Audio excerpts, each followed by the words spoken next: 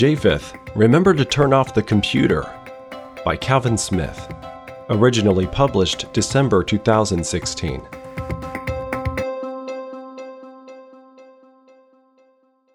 Today's evolutionary worldview taught by most school systems promotes the belief in a history in which mankind has grown more and more intelligent as we have evolved over time.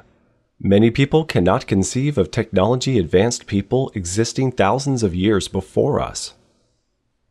Stories like Noah's flood have been categorized as myth by many who simply cannot believe a primitive man like Noah could have built an ocean liner-sized vessel like the one described in Genesis 6. From time to time, a careful observer can spot news items that support the biblical creationist view. This view holds that man was created as very intelligent and has degenerated rather than evolved since the time due to the effects of sin and the curse because of man's rebellion against God. Recently, CBS News released a story about a device made between 150 BC and 100 BC that was discovered in 1901 in a shipwreck off the Greek island of Antikythera. An interesting point in the story showed that it was embedded in rock and was first examined with X-rays to determine what was inside, a clear admission that rock formation does not take millions of years as is commonly taught. The article describes the device in glowing terms with comments like, "just extraordinary," and "the way the mechanics are designed just makes your jaw drop. Whoever has done this has done it extremely well." Describing the machine as an analog computer, it states that it possesses a differential gear, commonly associated with modern automobiles, and was capable of tracking the movements of the sun, moon, and eclipses. It's also suspected of being capable of following planetary movement. The intricacy of the device is compared to an 18th century clock. The biggest point regarding the discovery is put well in the following quotes from the article. "The greater question puzzling scientists is how such a useful device could have disappeared entirely from the archaeological record, so much so that no record of anything as complex appears for another 1,000 years. London Science Museum's curator, Michael Wright, states, "I find it as easy to believe that this technology survived unrecorded as to believe that it was reinvented in so similar a form." These quotes highlight an important point. Some of the technology we are taught originated in the 1700s may have been around thousands of years earlier, but just not recorded. So the intelligence to build such devices has been around a long time. Technology has advanced quickly during the last 100 years primarily due to the recording and sharing of ideas. One can quickly get up to speed and build upon the discoveries of others. But any one person or small group that was isolated would quickly revert to a so-called primitive state within a short period of time. How many people do you know could build a house from scratch, or a cell phone or computer? Consider the amount of technological advance that has taken place in the last 300 years.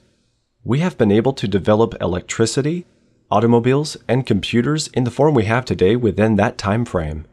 Mankind could have accomplished a great deal in the first 1656 years before the flood of Noah's day. Of course, without an organized structure where ideas can be recorded and shared, technology cannot get very far. The absence of government and a police force that would punish lawbreakers would be a major limiting factor to the advancement of technology before the flood. And we need to bear in mind that it was biblical Christianity and the assumptions that flowed from it that opened up the door to the blossoming of science and technology in Western Europe. Adam was created perfect, capable of speech, naming the animals in a very short period of time. Genesis 4:21 through 22 records metalworking and musical instruments within a short time after the creation date.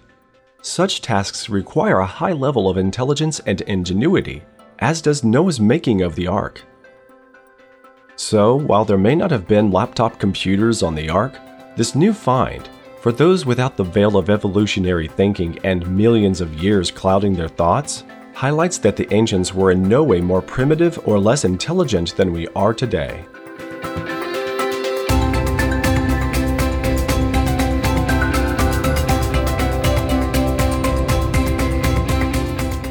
Popular culture has led us to believe that ancient man was primitive, originating from primates and steadily improving through a process of time and chance. But does that agree with reality? What does the evidence left behind from past cultures tell us?